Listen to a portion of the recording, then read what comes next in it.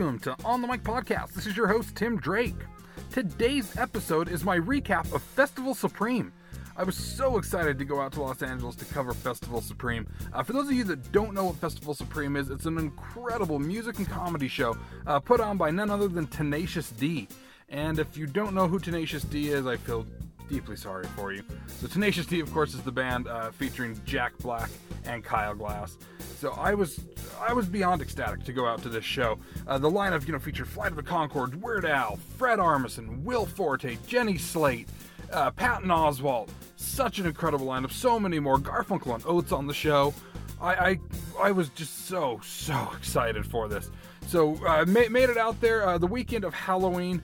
So it's always a good time out in Los Angeles over Halloween. So the city really goes all out for Halloween, and it was so much fun to be there for it. So Festival Supreme, it was held at the Shrine Auditorium there next to USC, and I'd never been there. I've always seen a few pictures here and there. Of course, multiple award shows have been held there. In the 40s, it was one of the places that the Oscars were held. Of course, the Emmys, the Grammys, so many award shows have been held there, and the place is absolutely incredible. It was so neat to be able to check out the Shrine Auditorium.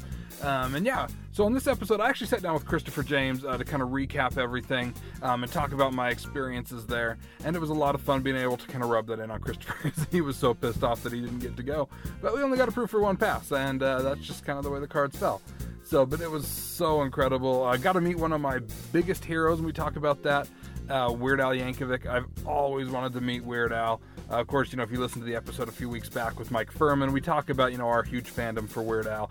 And, to finally be able to meet him, was a dream come true. And to be able to talk with Fred Armisen as well.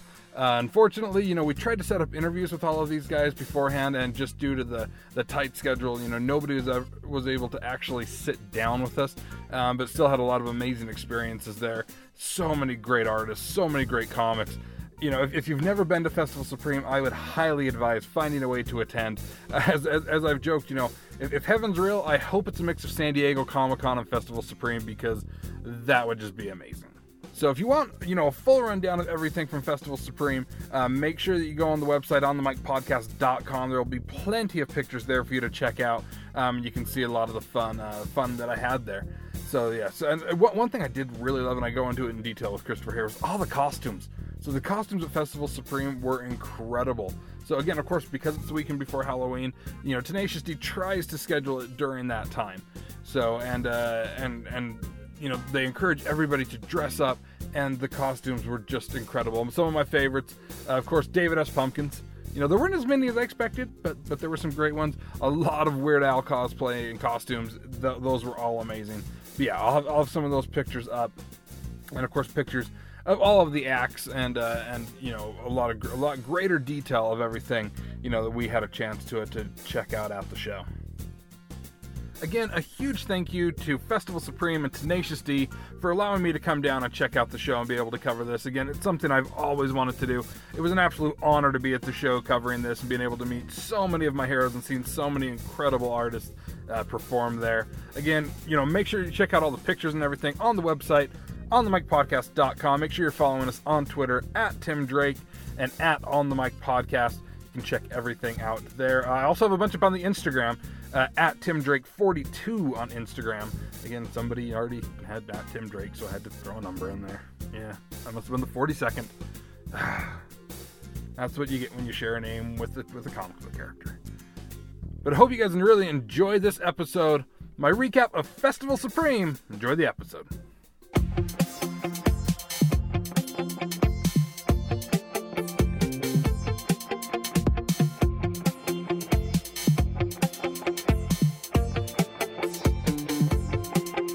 That was a hell of a show.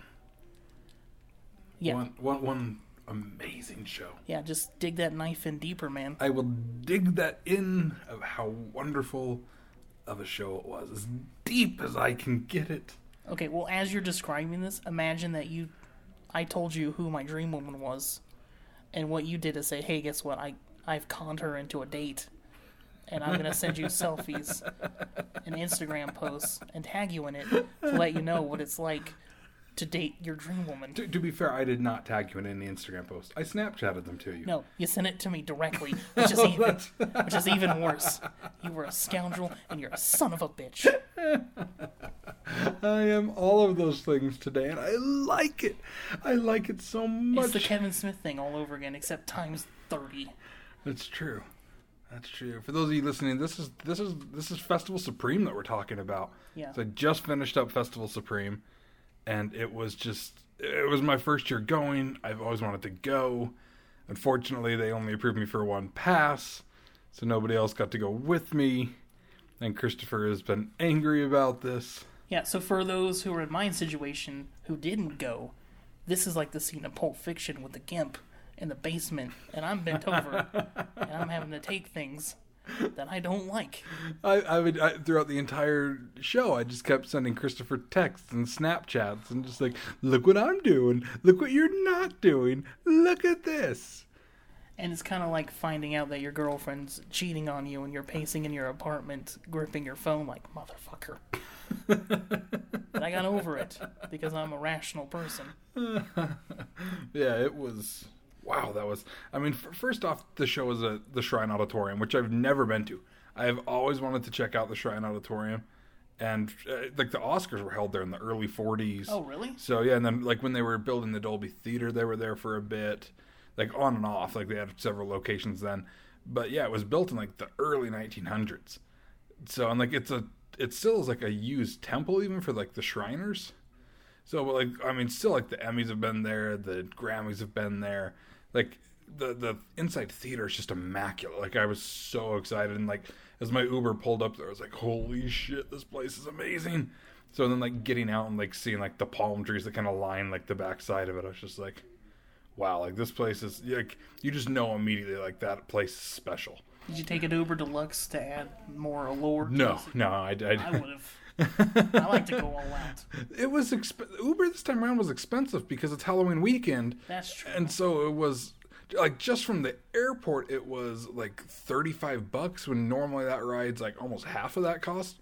Surge prices, man. Yeah, my ride back was $45.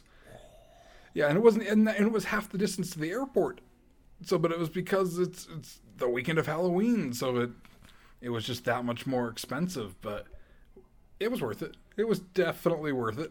Yeah. So, I mean, I've spent upwards of $100 in Uber rides already, but but no, I mean, as soon as I got in, you walk into the Space Disco is what it was called. Where like they were gonna have DJs, Tenacious D, of course, who puts on Festival Supreme.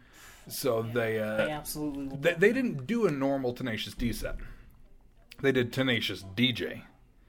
So where Jack and Kyle came out in spacesuits, I saw that, and did a DJ type set. So it was totally different than normal Tenacious D. I would have been a little disappointed in seeing that because I've always wanted to see them in concert. People said that they would be disappointed, but everybody loved it. Okay. So, and there were a few other little Tenacious D moments throughout, but we'll get to that. So, but no, it was still pretty epic. So, but like I was just kind of in awe when I walked in because I was just like, holy shit, like I'm here. Like, I don't know what's going to happen. Like, I'd been putting out interview requests and, like, luckily made some fantastic connections with some great publicists. Oh, nice. So that we'll use those a little bit further down the line when we're recording some upcoming episodes. For the future. For the future.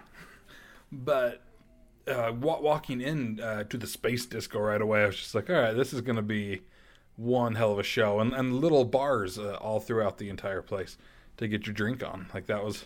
It's like, all right, well, this is going to be a good time. So, but I walked over to the outdoor stage because the outdoor stage started right at 3 pretty much. The doors opened right at 3. So it was kind of like, all right, well, if you weren't first in line, you weren't necessarily going to catch the first band. And the first band I had not even heard of. Okay. So it was FUFOBB. And I can't even remember what it stood for. So, but it was a band that Kyle Newacek from Workaholics was part of. Oh, okay. So, and they kind of had like a reggae feel, but they were very, comedy influenced. They had a song about going to space, and they were amazing. I had no idea what to expect, and it was like I just found myself smiling just from ear to ear. And there was only maybe 50 to 100 people there for them because people were still getting in. checking out the Space Disco, figuring out their way over to merch and, to the actual stand-up stage, which was in the main auditorium. And I liked that it was such a teeny show. Because it just was so much more fun and raw. Just enjoying these guys doing this, like... It would be like if 311 was a comedy band and much more reggae. Like, that's kind of how it was. So it was really cool, though. So, and I'm hoping that they have some stuff on iTunes. I haven't had a chance to check it out to see if they do, because I definitely want some of their albums. Yeah. So they didn't have any, like, merch or anything there, but it was... They were definitely... Maybe they did. Now that I say that, I think that there was a shirt that they had. Maybe So they're laying a base. yeah, they may just be starting the groundwork for it all. It's a reggae joke. I want everybody to know that. Laying the base. I got you. That took a second there. It went over my head. I'm a comedy ninja. I strike when you least expect it. I want that to be on like your comedy business cards going forward, that you're a comedy ninja. Yeah, I'm a comedy ninja. I'm a romantic Whoa, jaguar. that you almost said you were something else there. No, I just stutter sometimes, especially when I'm tired. Sometimes with the stutter with a ninja, it can be Yeah. it gets a little risky. Even saying the word ninja pisses off people. You guys have heard of Insane Clown Posse. Their followers are crazy. Yeah, the juggalos. Yeah. When I owned a house at one point, after I bought it, my realtor was like, "Yeah, your neighbor's a juggalo." I was like, "Oh."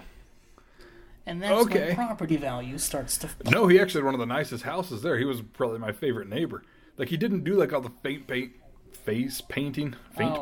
whatever I was about to say. Stuttering's contagious. But yeah, like, he was a super cool dude. Like, he had like the whole Psychotic Clown sticker and a tattoo of it and some of that. But no, he was super cool. He was a great neighbor. Imagining someone having a neighbor who is into ICP reminds me of that scene from Step Brothers when they're pretending to have a Nazi and a KKK member. Like, Yeah. his neighbors, "Hey, welcome, I've got dirt over here," you know? Anytime, this is a great neighborhood. I haven't watched that movie in so long. I need to go back through and watch it again. It's a great rewatch. People always quote it to me, and I'm like, I vaguely remember the scenes. So it is a rewatch. It's not like I don't have enough movies. Well, yeah, there's new shit coming out. Yeah. Well, aside from the new shit, I mean, I've got, two 12-foot bookcases just lined with DVDs and Blu-rays that are even stacked upon each other because I run out of room on those. You're HBing all over the place. Yeah. Humble bragging. Oh, I'm not even humble bragging. There's no humility to it. I have a fucking awesome collection. Dude, Deal I'm with jealous. I'm trying to deal with it, but you keep presenting me with things that make me jealous, and it infuriates me. And I'm not a furious person. I'm a calm, gentle giant. I'm Andre the Giant. You are, but see, when things fuel you up and get under your skin, I like it because your voice raises a little bit. So I had a chemistry teacher in high school that he would get all excited and his voice would go up and he'd be like, "Yeah, so we're gonna start doing this," and he would all of a sudden just go into like full Kermit the Frog, and it was like I was watching Kermit the Frog do chemistry. It was amazing. My rise is like Costanza, because I feel like George Costanza is my spirit animal. A little bit. In a way, yes. In a way, he is your spirit animal. Yeah. Worlds colliding. George is very unhappy. And when your worlds collide, it does make it for fun. Something happens. I don't know. Let's not. We're talking about Festival Supreme. We are. It wouldn't be on the mic if we didn't get sidetracked from whatever the fuck we were talking about. Oh yeah. At some point, you're going to whip out a Jack Frost video or something like that.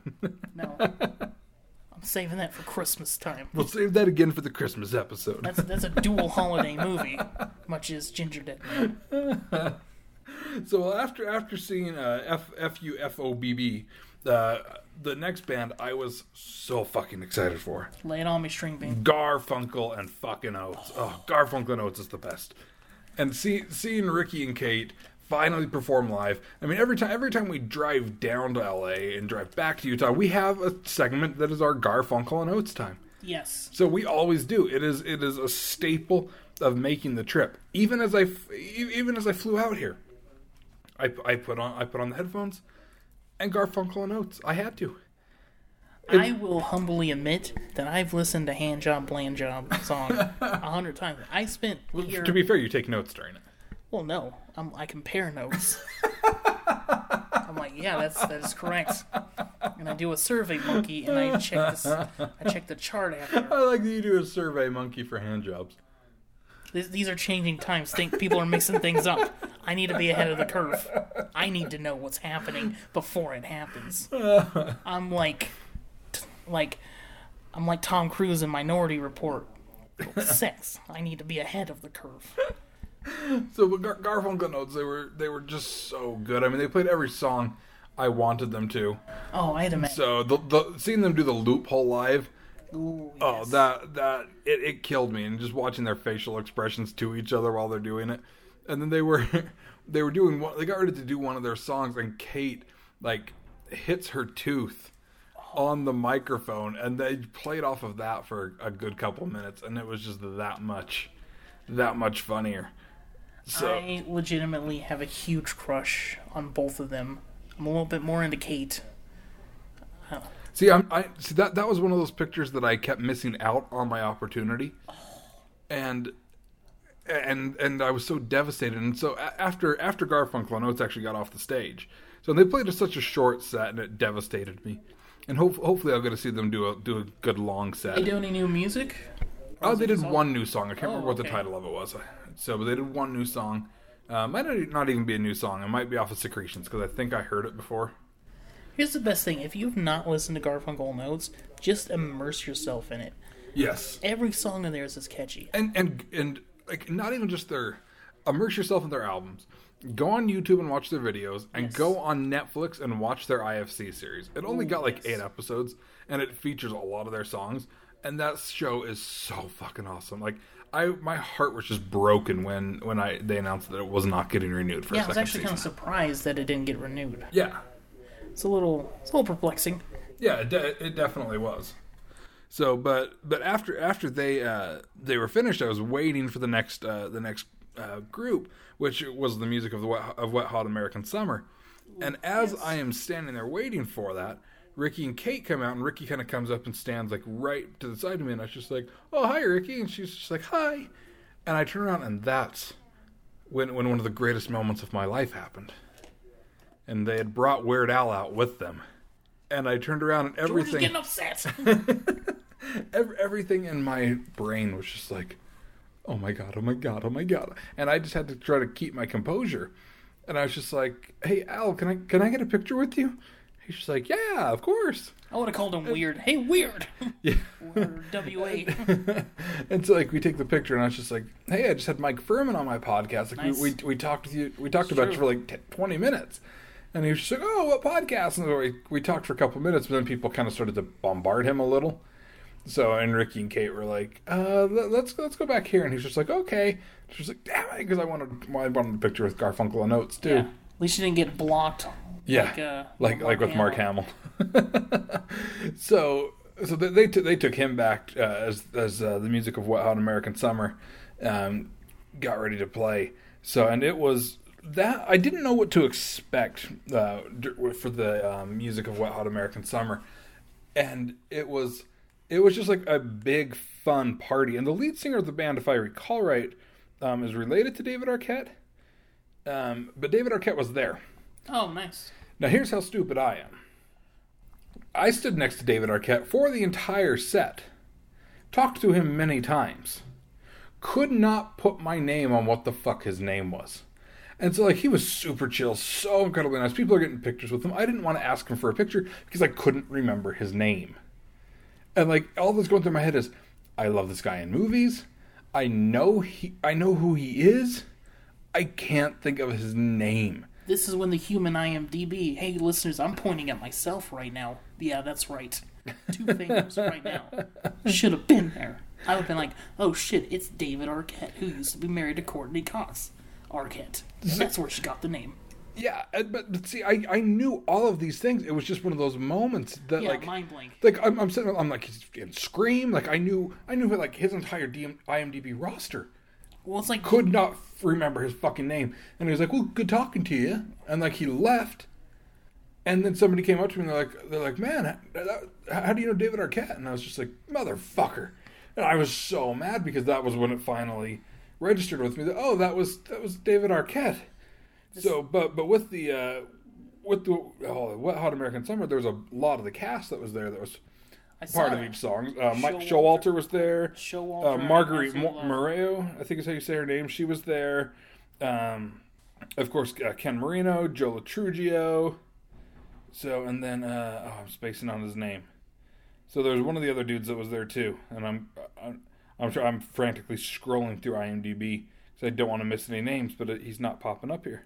Showalter is somebody I also feel is another essence of my weird persona. Yeah. I still, if you have not watched this, listeners, Michael Have Issues. Oh, it's so wonderful. Short-lived show on Comedy Michael Central. Ian Black and Michael Showalter for that. Still great. You can get the whole series on iTunes. So good. Not to mention, Showalter did The Baxter. He has a new movie that just came out. My Name is Doris. With Sally Field, which that was was amazing. a fantastic film. Oh, yeah. So, and David Wayne was also there. Oh. So he had his kids with him.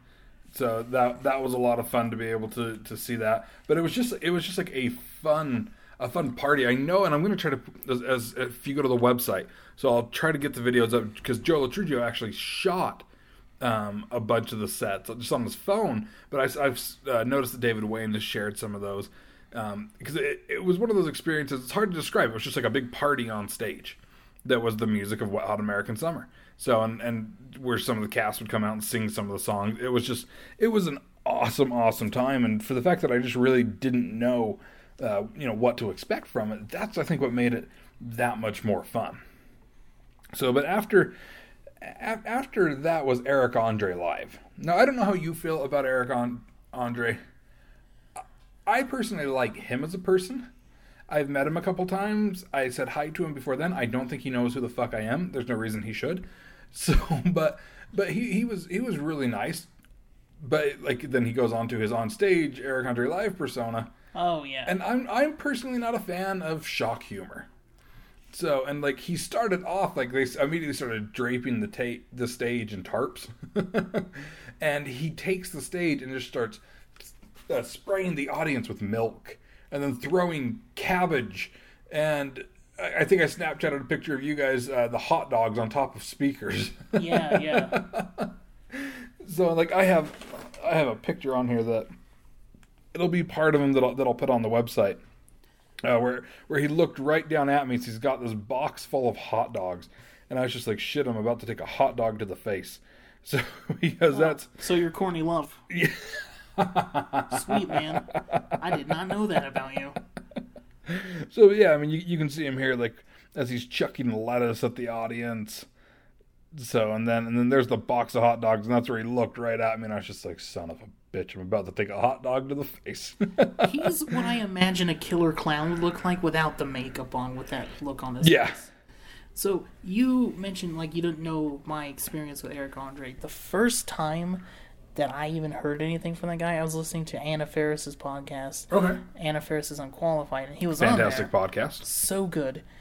And I'm listening to him, and I'm laughing, but at the same time, I'm kind of like, this guy's a little bit of an asshole. Yeah, and that's kind of his persona. I know that episode just recently came out, so I've meant to listen to that. And he was also recently on WTF. Yeah, so which was a great episode too. But yeah, he's a super nice dude. Oh yeah. And I mean, he's got a huge fan base. Personally, just not my style. Yeah. So, but I love Eric Andre. I laughed a little bit. I thought some of it was hilarious. And yeah, granted, I was laughing my ass off still while he was throwing food at the audience. Kind of like, I probably shouldn't be laughing at this. I'm a deeply disturbed person. And he did pretty much get naked during his set. I'm not surprised. Because he's Eric Andre, and if you don't see his penis at least once, it's not an Eric Andre show. Okay, well, more than hot dogs were being swung out. I don't know, like that's what I think people don't understand about comedians and some actors is, we have personas. Like, you look at people hate villains in movies. Yeah. And when they see them in real life, like, oh, you're a piece of shit.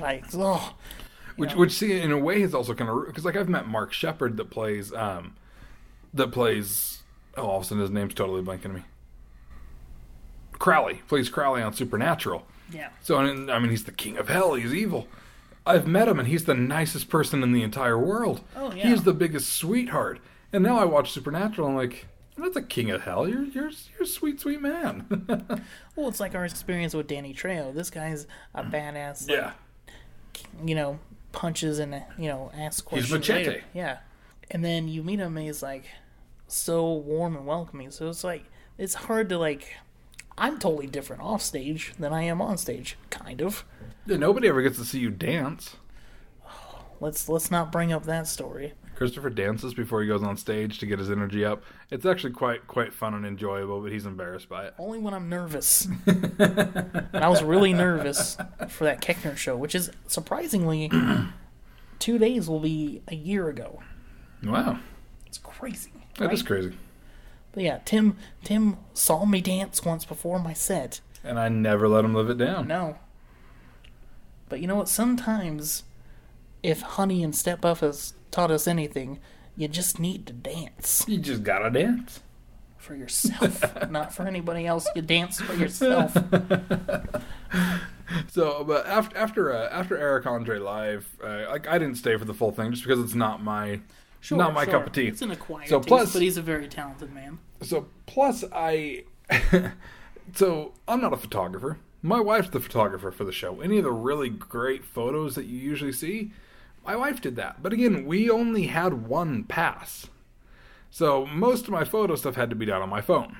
Yeah. So like I have like the great photo pit pass to go like right up to the edge of the stage and snap photos. So my battery on my phone was also dying. So I had to go and charge it during part of that, which was kind of cool because then I of course ran into Blake Henderson from Workaholics, who we still are trying to set him up on the show. At one point his publicist had confirmed he was going to do the show to talk about his clothing line and stuff as well as Workaholics. Then that fell through. And like we've had other opportunities that have fallen through. Granted, I mean we've had Anders on the show. So, but yeah, Blake is still to come. But it was cool. It was cool finally talking to him for a few minutes, and then also it was really cool. So they like doing Festival Supreme this weekend because it is Halloween, and so they encourage everybody to dress up. And it's just in that instance, I don't deem it as cosplay. It's just people dressing up as in Halloween costumes. Yeah, and the costumes or cosplay, if that's really what people want to deem it as, were amazing. There were so many awesome costumes. So some of them I wrote down here. I mean, there of course were some David S. Pumpkins, and they were good. They were all the actual suit. It was none of the knockoffs. I'm impressed because that was one of the costumes I was like, I'm totally going to do that. And then costumes were sold out everywhere, and I was like, God damn it! Yeah, that's the thing that, like, surprisingly, as recent as it came out, people jumped on. Yeah, because it was fucking amazing. Why wouldn't you? Well, it was Jimmy Martin. Like, I saw his, and he had it was spot on, and I'm like, damn, that's pretty awesome that you quickly got that. Yeah, I was so jealous when I saw that. But yeah, there was a few David S. Pumpkins, not as many as you would have thought. I definitely thought there would have been a few more, but a lot of Bob's Burgers. So I was actually kind of surprised. I mean, that show just continues to pick up more and more and more, and I love that more people are grabbing onto that. Surprisingly, did not see a single Ken Bone. So people kept talking about Ken Bone being a big costume, did not see one. So which I do have to say, everybody was like, oh, you know, this guy in his red sweater, all cute and cuddly. It's like, fuck that. Like, those of us that have been fat guys for a while, that's just an everyday. Like, we need a sweater to cover up our rolls. Yeah. I cannot wear a red shirt without looking in the mirror and saying, in the morning and saying, oh, okay, Kool-Aid. Okay, I'm going to avoid that. And just put on a cardigan over it. Every time you say, oh, yeah, while wearing that, everybody just moves out of your way. Yeah, that and one climax. So there were also some awesome Spaceballs. They actually, in one of those. So in the theater, right when the doors opened, they actually were screening Spaceballs. Oh, sweet. So it was kind of cool that they were screening that. And then, there were some people cosplaying or costumed as characters from Spaceballs.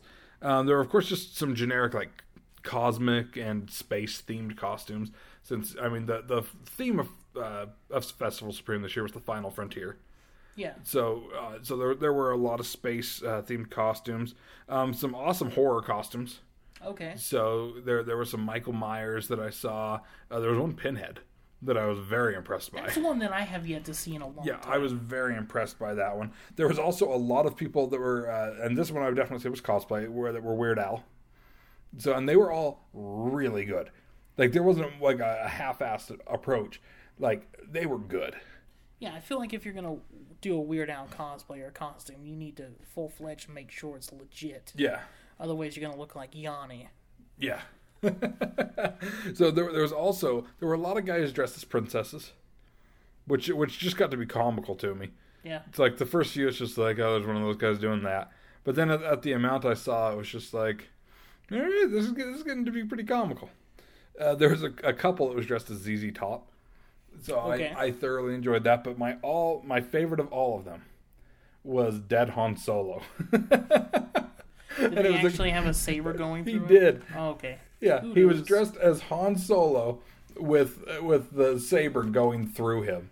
I was like, that one wins. Did he have the look of a disappointed father on his face? No, but he probably should have. Then he gets all the points taken away from me. Better luck next year, sir. Because he didn't just carry around disappointment. Well, yeah. If you were at Festival Supreme, you could not have carried around a look of disappointment. Well, I didn't grow up with a father, so I don't know what a disappointing father looks like, but I can pull off a disappointing mother who's a little drunk. I can do that. That's why you went as Louis Anderson in Baskets. I did. Tell you, that moo-moo. It's comfortable. The wig was a little itchy, but that moo-moo, I didn't just walk, I glided. It was swift and severe. So, after I got my phone sufficiently charged and enjoyed kind of checking out, some of the grounds, they also had a fun slide. It was literally what it was called. A fun slide. They had slides are fun, so it makes sense. A gravity machine that you could get in, and it would spin around like one of those carnival rides. Oh, okay. They had David Bowie face painting, where you would get like the lightning thing across your face. All right. So yeah, there were some fun other things, just as kind of like a carnival atmosphere. But in between that, I kept running into Fred Armisen because he was performing, and just go, "Hi, Fred," and he'd just be like, "Oh, hi," and he would just kind of keep going. So, but then I of course did end up meeting Fred, and that honestly, even though Weird Al was like meeting Weird Al, like I did everything not to cry. Like, I turned into, like, a 12-year-old girl meeting Justin Bieber. Like, it was... Oh, God. Girls. Like, in my head, that's who I was. So, it was just like, oh, my God, I'm meeting Weird Al. It's like, I get it. He's just a person. But he's somebody I've idolized since I was, like, 5 years old. I get that way with Kevin Smith. Yeah. But I understand. I don't like the analogy, but I understand it. Yeah. But with Fred... and I'll get to his set in a second, but after I'd seen him pass through after his set and everything, I saw him and I was like, "Hi, Fred." And I was like, "Hey, do you mind if I get a picture with you?" And he's like, "Oh, yeah, absolutely." And it's like, we take the picture together, and I was just like, "Man, I just want to tell you thank you." I was like, "You've always been a huge inspiration." And like there's like a twinkle in his eyes, and he's just like, "Oh, are you a comedian?" And so like we started talking about comedy and comedy writing and like why I chose to go to Second City, and then like he asked me a little bit about music, and I admitted that I don't practice the way I used to. But it was just like, it was such a genuine conversation. Like, I like Fred that. was just genuinely interested in talking to me and about who I was and about my career. And like, I thought that was so phenomenal that he was just so open and willing just to talk to somebody who, admires him as a performer. Yeah, that's the kind of famous person that I strive to be one day. Yeah. I want to genuinely be interested, because without a mass amount of fans, even one fan, you lose a little bit of that star power. Absolutely. Yeah, it meant the world to me that he would take the time to talk with me. And he's great, like, in everything. Portlandia, he's fantastic, Yeah. and he is the only person that I gleefully accept that made Will Ferrell eat shit. If anybody else did that, I'd tell them to go fuck themselves. You eat that cat poop. Oh, that's all right. You eat that cat poop. If I eat a little bit, okay. Get him a steak for this guy. I'll eat the whole thing. I don't even... Fred Armisen, he's the greatest, and he's he's a great chameleon comedic actor. Yeah, I was devastated when I was in New York a couple weeks ago, and I was going through the NBC tour. I've always wanted to go do that. As touristy as it is, I had to do it. You got to do those things. And like they take our small little group into the Seth Meyers studio. They're like, now who knows who leads the HG band? And everybody just kind of like is quiet for a second. I was like, Fred Armisen. They're like, yes. Nobody ever gets that. And I was like, what? Like a part of my heart broke that day that nobody knew that he's the band leader for Late Night with Seth Meyers. I was like, come on, people, get your shit together. Yeah. I would have been like, Madam or Sir, I don't know which one because I wasn't there. I would have said. Another one of those things I didn't have you with me. I would say, you don't know the power I wield. With the nerdery. With the dick of a power of 1,000 suns. It's going to get you t-shirts. It's going to get you t-shirts. So I don't feel creeped out the way you look in my eyes when you say that. I do. I look deep in your eyes and I just kind of, the power of 1,000 suns. Yeah, it's like Zeus talking to Hercules, and I'm not really... He's like, Dad, stop talking about your dick. Look for those t-shirts in 2017. So, but Fred was there. He was doing his fake Talking Heads band. Oh, okay. With him, Bill Hader, and Maya Rudolph. God, I love band. So, I love Bill Hader, love Maya Rudolph. Yeah, it was absolutely incredible. I'm trying to remember what the name of their band is now. Test Pattern, that's what it is. Oh, okay. Yeah.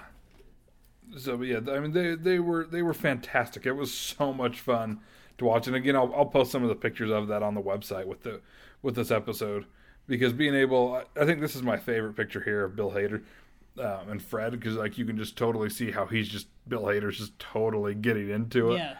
And it was just like, because of how they're dressed, it was just that much more awkward. And then like, because first Fred just came out and did a song, and then he invited Bill out, and then he invited Maya out, and like it was just it was such perfection. So it brought me so much joy. Imagine. So, but yeah, they were incredible to be able to see, and kind of a dream come true, because I mean you see them do a lot, and of course Bill and Fred. If you haven't watched a documentary now on IFC, it is not. You need to. So it is such an obscure, weird ass show that is just such comedy perfection. So and to see them performing together, it was just like I'm sure people are listening to this and like, are you going to say anything shitty about the show? Well, granted, I said I didn't care for Eric Andre's thing. Yeah. So, but this was like, worry on that one, listener. but like, I mean, this was like an ultimate like comedy boner for me. Like so much of this, I had to keep apologizing when I would bump into people. It's hard to hate things that you love. When I eat a whole pack of Oreos, I hate myself, but I enjoyed the experience. It's about experience, kids. So, but after their set ended, I went over to do the stand-up stage in the main auditorium there, and I know people are going to give me shit for missing the Vandals, because the Vandals played during that time. I've seen the Vandals a number of times. Yeah. So it was like, I've seen them perform.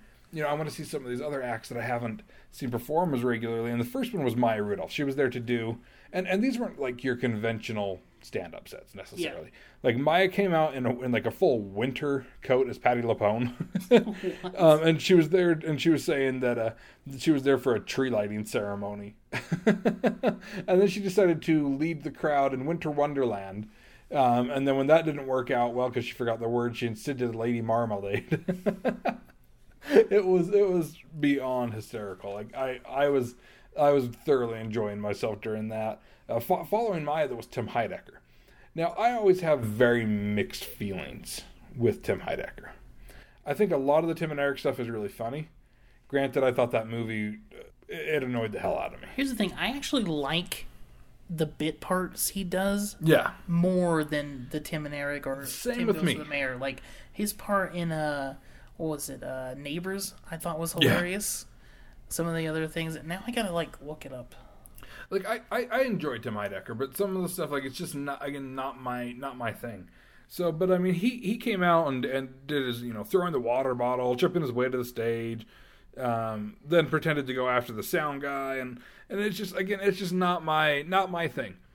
So, but I still, I mean, there were definitely funny moments to it. The crowd absolutely loved it. So I can't say that it wasn't a good set because clearly the crowd enjoyed every moment of it. Yeah. So, but again, it just personally wasn't my thing. So, but again, I like Tim Heidecker. So some of his stuff not a fan of, but overall I do like the guy. Yeah, so, he's pretty talented. I mean, yeah, he's insanely talented. Yeah. So I mean, there's a great episode. I want to say it's of Nerdist. I can't recall exactly where he and Eric go on and kind of tell their story of how they even kind of like came together and started making the show. And I mean, it's phenomenal to hear everything in their backstory and their careers. And I mean, those two to me are a prime example of, you know, if you just fight for what you want, like, you know, you'll be able to make the career that you want, because that's absolutely what those two have done. Yeah, it kind of makes you think, you know, what you might find silly and think, oh, maybe nobody might find it as funny as I do. You're never going to know unless you put yourself out there in a presentable kind of way. That's like that's what and that's one of the biggest lessons I've had to learn in comedy. Is there's bits that I'll write that I'm just like, I don't know how well that's going to do. But I have to just be like, you know what, I think it's funny. I'm just going to put it out there. If it bombs, it bombs. Yeah. Like, even as I've started writing stuff on Funny or Die, like one of the first pieces I put up there, I thought it was going to bomb because I saw that a couple people on Reddit didn't like it. And I was like, shit, this piece is just tanking. And I got on Reddit the next day, saw it had actually gone insanely well on Reddit. It was just those 2 reviews. So overwhelmingly had done very well on Funny or Die. A few people didn't like it. So, but then I remembered looking at some of the other videos and stuff that are fantastic videos. Guess what? People didn't like those either. And so, like, that kind of calmed me down a little. Okay, that's right. Like, you just have to put yourself out there. Not everybody's going to like your stuff. Yeah, so I some of both of our favorite comics, I know people that can't stand them. Yeah. It kind of reminds me of my whole experience. So I wrote this Trump's penis joke. Yeah, it went over incredibly well. Yeah, and for months I did not want to do it. I'm like, people are going to hate this. And finally one day I was like, fuck it. I'm going to do it. And I did it, and yeah, it went over a lot better than I thought. You know, sometimes what you may think people don't like, they're going to love. Yeah. Some of my jokes that I think, that's stupid. You know, people accusing me of looking like a chubby lesbian. No one's going to think that's funny. And it kills every single time. Yeah. They're going to... I actually was afraid to do that. I was like, oh, shit, they're going to mob me in the streets. Yeah, one that I always hesitate with is the bit about how I'm a big Doctor Who fan, and until I watched Doctor Who, I just thought a TARDIS was something my dad called me. Yeah. So, and that bit does well every time, but I'm always hesitant to do it because I'm just like, is the crowd going to get it? Because I've strayed away from doing a lot of nerdier jokes like that because it is such a niche crowd that you have to be able to have them get those kind of jokes, that you'll lose an audience without it. I did one last night that I've been like debating about doing. It's, you know, someone asked me to volunteer to work with troubled teens, and I was honored, and then I was curious, like, oh, why? And they're like, well, we want to show them what it looks like when you give up. So they're better. So they know now at an early age.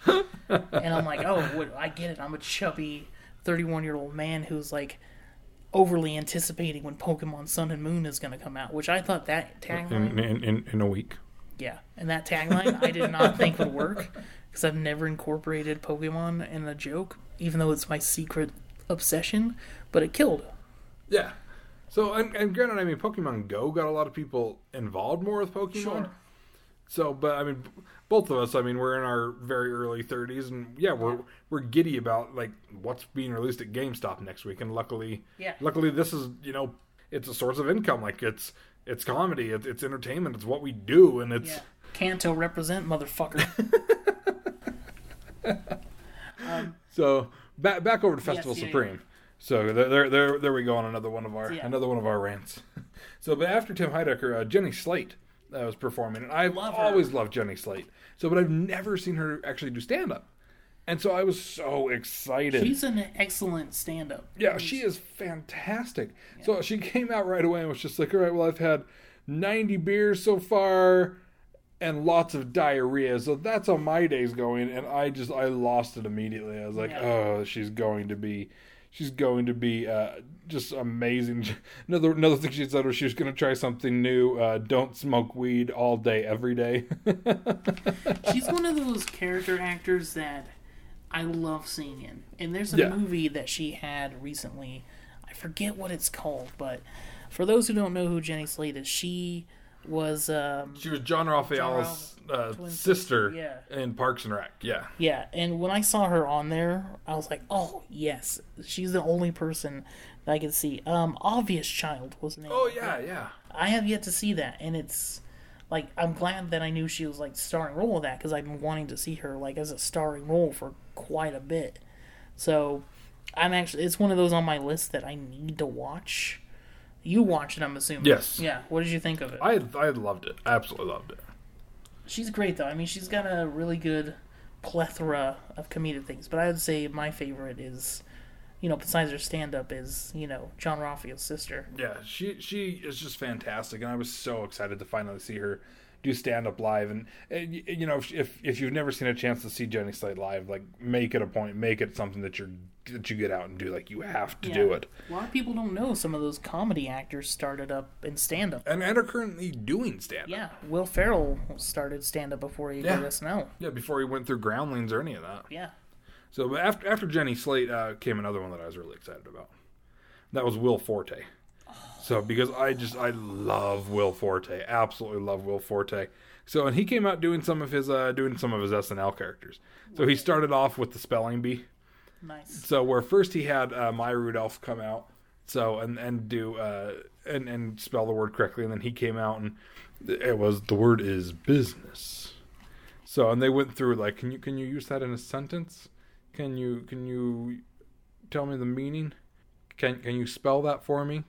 And then finally he's like, all right, business, B Z R Q, and that goes on for like a minute of him just giving random letters, and then just finally business, and then they they just turn around like, no, that is incorrect, and he walks off the stage all dejected, and that's where we see Tenacious D, because Jack and Kyle come out and play a song about how Jack was the boy in the spelling bee. Nice. Will Forte is another person that I love seeing randomly in things. Aside, I mean, he's brilliant in Last Man on Earth. But yeah, all of his random roles are... I always just get so giddy when I randomly see him in something. I loved him in The League when he had his Two-Nut Chuck character. Oh, yeah. Sand Gum! His little character in How I Met Your Mother. There's a movie that not a lot of people know, and I'll be surprised if you've seen it. It's called Good Old Fashioned Orgy. It rings a bell, but I don't know that I have seen it. A lot of great actors in there. He has a small part in there as well, which I find is hilarious. But anytime I see him just randomly in a movie or randomly just on a show, I love it. And MacGruber, I feel, probably one of my favorite movies of him. Yeah, it's a good spin-off of an SNL movie. So, and of course, MacGruber 2 is in the works now. Oh, I'm so excited. And there that was another kind of going back to the costumes and cosplay. There were several people I did encounter that had cosplayed as MacGruber. My favorite version of seeing someone dressed as MacGruber is Michael Scott in The Office. Oh, yeah, that's right. I forgot about that. He's just sitting there randomly. He's just like, boom, MacGruber. So now, after Jack and Kyle left doing their small little bit, Will came back out as Senator Tim Calhoun. So, and did a bit with that. And then Kristen Schaal joined him as well. So yeah, his entire set was just it was so good. It was everything I hoped it would be. I've seen Kristen, of course, a number of times, live, and seeing her and Will, especially with their characters on Last Man on Earth, it was just so much fun being able to see them perform together briefly. Did you snag a picture with Will? No, I didn't see him at all. Damn. So yeah, I was really bummed. I really wanted to meet him. He's one of those that he's kind of like a leprechaun to me. I see him out and about, but he's got his way whenever I come by. Here's the weird thing. I feel like him and I will become best friends over at least 2 to 3 beers. Did we just become best friends? Yeah. I become more tolerable with alcohol. I've learned this through my childhood and my experience with my mother. From your childhood, you became more tolerable with alcohol. Yeah. But no, I just feel like that's a good amount of beers to have with a conversation spread out. Good point. Yeah. Good point. So now after Will Forte, it became very special. because this is where Mr. Weird Al finally performed. Oh God! And the excitement I can't even begin to describe. So as because I've only seen him once before, and it was very it was 2 songs I saw when he performed at the Utah State Fair maybe 10-11 years ago. Well, I know he was here last year. And I miss him every single time when he's in town. So I know we talked about that on Mike Furman's episode, and I've tried to see him in LA. I've tried to see him in Washington one time. I just somehow always miss out, and so I was thrilled to finally see him. So, and again, a bunch of these pictures will be up on the website, but he came out, with his accordion, so and played Now That's What I Call Polka right away. So, and he does, you hear about all the costume changes that he does. And yeah, between each song, he quickly goes and does a costume change while you see some videos up on the screen of him and shows that he's mentioned in or that he's had a cameo in. So, but the next one he did was Foil. So, and the full set from the Foil video. So, including even putting on his tinfoil hat. Oh my God. So, and then the next up was the Fat Suit. Yes. So it was amazing. Every bit of that set was just like, oh my God, this is everything I've ever wanted it to be. So to be able to see Weird Al in this form, the true Weird Al. I think my favorite part of our LA trip recently was talking to Mike Furman about working with him. Yeah. And not only that, on our way back, we just binge listened to a bunch of Weird Al albums, which took me back. I'm like, oh yes, I feel like that old man. Oh yes. There we Back in my day, our Als were only weird. A long time ago. Yeah, which he did. I mean, he did Yoda. He did Word Crimes, which is probably one of my favorites of his current stuff. So yeah, I mean every bit of it, and again, even though it was still a shorter set than one of his normal concerts, it was such perfection. Even if it's a little bit of Weird Al, I'm totally fine with that. Yeah, I'd love to have that picture on the wall of Narcissism. Yeah.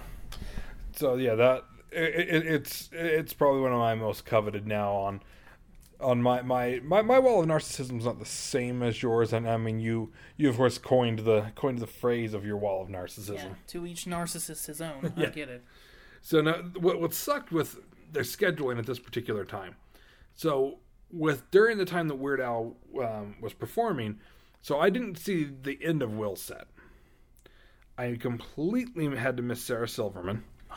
So, but I've seen Sarah a few times before, so I have yet to see her. I wasn't too devastated, but they had Will and Sarah and Patton all during Al's set, so I almost missed Patton, but I ran in real quick because I wanted to see how people would react, and Jack Black introduced Patton. So, and it was very tender. The audience stood and gave him a standing ovation. Which the man deserves it. Yeah, I mean, aside from the fact that he's been through just a horrific year with his lovely wife passing. Yeah. But Patton he's just a genuinely good person. He's someone I feel like would be like all the hype in my brain and build up would match meeting him. Yeah. And luckily, so when he was introduced, it was in between Weird Al songs. So it's like I saw him introduced and I ran back out to catch the last Weird Al's set.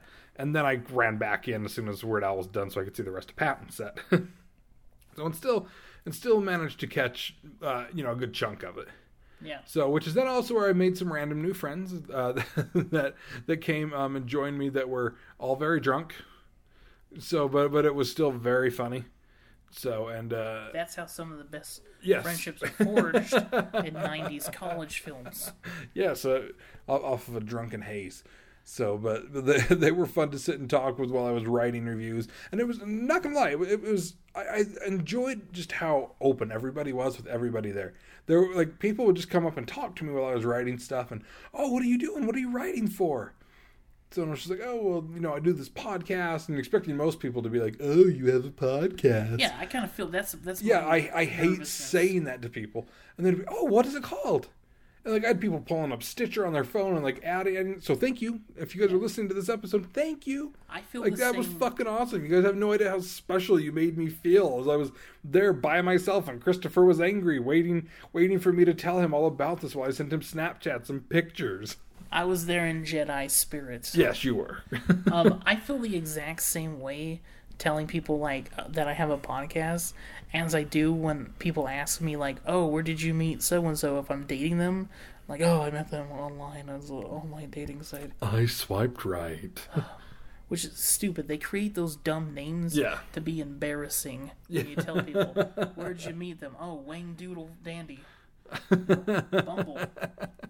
Bumble. On Aslap Atorium. So I met her over a grinder. No, the sandwich. I met her while eating a sandwich. Yeah. Sliders and all. You know what I'm saying? So, but following Patton, and following meeting my drunken friends, I almost missed Flight of the Conchords because I didn't hear them start. Oh man, that would have been rough. Yeah, I would have been beyond upset. So had I missed them, but I did catch them. So I missed, I think, the first song just because, again, I didn't hear them start. So and I had these. Oh, I don't know if my stomach growling just picked up on the microphone. I think it did. That was some inside baseball right there. Yeah, that's justice for my glurping sound at the beginning of the episode a while back. So, but Flight of the Conchords, they are a band I've always wanted to see live. I've loved the show. I always love seeing Jermaine and things. Yeah, Jermaine's great. What We Do in the Shadows is one of my favorite random ass. Like, you know they're doing a TV series on that? Yes, I did see that's in development. So, but I was so excited to see them live. They did not let me down. My brother and his wife are both just obsessed with Flight of the Conchords. So they joined you in the jealousy because I, of course, had to send them pictures and be like, together we will become the Sith and overthrow the galaxy. Here's a question for you. Top 2 favorite Flight of the Conchords songs. Hip Hopopotamus. Okay. And that's... So you're only giving me 2. Because I know most of them, but I forget the titles, but I only know 2 titles. Hippopotamus, the Hippopotamus one, and Business Time is my other favorite one. Business Time is a good one. Yeah. I'll Be the Racist Dragon. So okay. I have always enjoyed that one. Leggy Blonde, Princess of Parties. Okay. So those are some of my other favorites. So, but yeah, they were just incredible. They were everything I hoped they would be. I can see that. I can see that actually being fulfilled. Like, here's the thing. A lot of people don't know this. Like, if you listen to comedy music like Tenacious D or Garfunkel and Oates or Flight of the Conchords, the one thing people don't expect, and I never expect going into it, is just how fucking catchy those songs are. Yeah. You don't expect that with, like, comedy music. You don't expect it to be as catchy as a, popular song. Yeah, they didn't write it so much in that vein of, like, we're trying to be silly. Like, they kept it very, like, they're insanely talented musicians. Yeah, no, they really are. And the comedy as well as the musical talent in that really reflects in any song I've ever heard them. Which I can only imagine live how that was too. Yeah, it lived up to everything. So, they were fantastic. I mean, the whole show, it was like the ultimate comedy nerd's dream. So I could not have been... I mean, I'm truly honored that I got to be a part of this and be able to cover the show because, I mean, it was 8 hours of just pure bliss. So, nice. Like, I mean, my face still hurts from smiling. So, and I mean, aside from everybody I got to meet, I mean, Weird Al, Fred Armisen, Blake Anderson, Ken Marino, Joe LaTrugia, like, I'm baffled that I got to just spend time around all of these people, talking with David Arquette, saying hi to Eric Andre, being around Garfunkel and Oates. I was just like, did I die? Did my plane crash on the way here? Like, it didn't feel real to me. The only thing I can think of that would be the same experience would be Rumspringa. Probably. Think about it. It really would. So I mean, yeah, I joke, with my Uber driver after the show that I hope that if heaven's real, that it's a mix of San Diego Comic-Con and Festival Supreme, because that's the best way I can describe what my ideal heaven would be. Here's a secret about Uber drivers that people don't realize. If you hold back being braggy in your day-to-day life, you don't have to worry about that with an Uber driver. I save all my over-bragginess for an Uber driver. Yeah. And honestly, a couple of my Uber drivers, again, thank you for people that randomly talk to me about the podcast like all this weekend, because it seriously made me feel special that you guys were actually interested to just like talk to me and find out about the show and stuff, because people were actually taking down the show's name. Like, yeah, I feel like here, back home, you probably get that worriment, because here you're like, hey, I got a podcast. Oh, okay, that was great. Yeah. That's where we get the fear. Yeah, exactly. Keep fear. So, but yeah, I mean, Festival Supreme, again, it was everything I could imagine and more. So it was just so perfect, and I really hope that I get the opportunity to come back and cover this next year too. Yeah, I mean, everything that I've ever seen about Festival Supremes from when they've started to... And it's only 4 years in at that. It's not that old. And I know of festival shows in Utah that have been going on twice as long that are an absolute shit show still to this day. These guys they have it together. So, I mean, it's just I'm picking up what you're laying down. So much fun. So it was the best time. Well, being immersed... As I wrap this up, rubbing it into your face on how, again, so fucking great. That's fine. What I'm gonna do is I'm gonna put on some slow jazz, and I'm gonna light a cigarette, and I'm gonna burn it out into my thigh as the pitch picks up, so that my neighbors don't hear my screams. Probably with Madonna, 80s early Madonna. I feel that would be appropriate, just because of the pitch. But no, it's that I feel like it's not only being immersed in that much talent, but being around people that share that fandom with you, I feel like would be just probably the most blissful experience. Yeah, and that was, I think, the coolest thing, like, is that everybody there just wanted to be friends with each other. Yeah.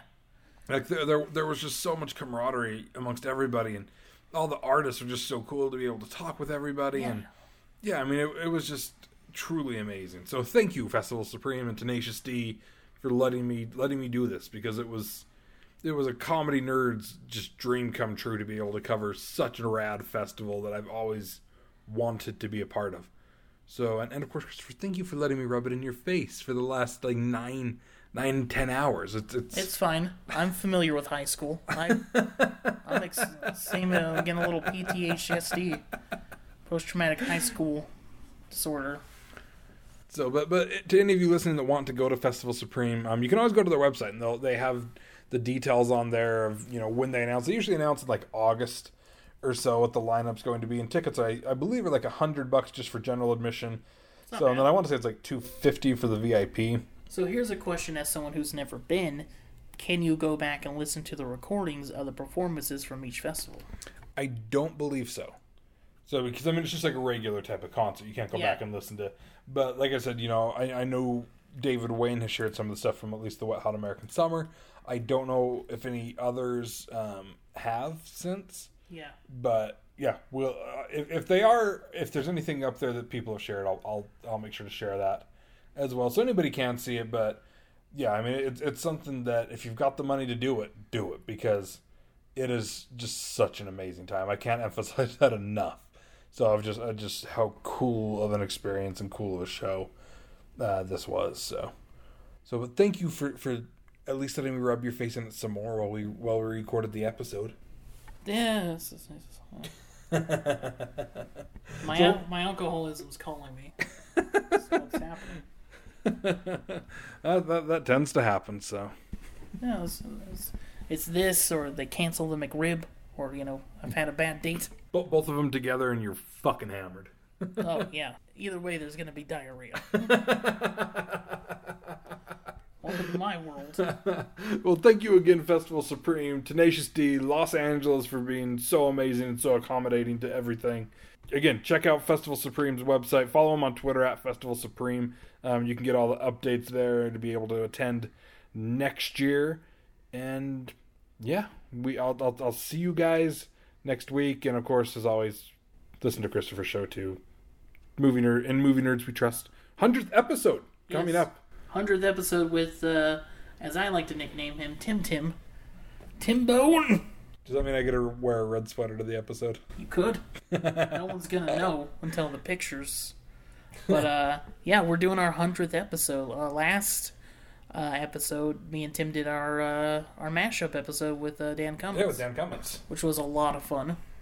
So, and yeah, we'll be 100th episode, and it's me and Melissa Merlot, is that right? Not finalized yet, but I believe it's going to be me, Quincy, Melissa, and you. And why not? I'm gonna give a little hint here. If you guys have listened to the podcast, you know that we usually recommend 3 movies, get distracted. But what we're doing for this episode is a riff track of a pretty obscure 90s children's film. So look for that. I will be inebriated.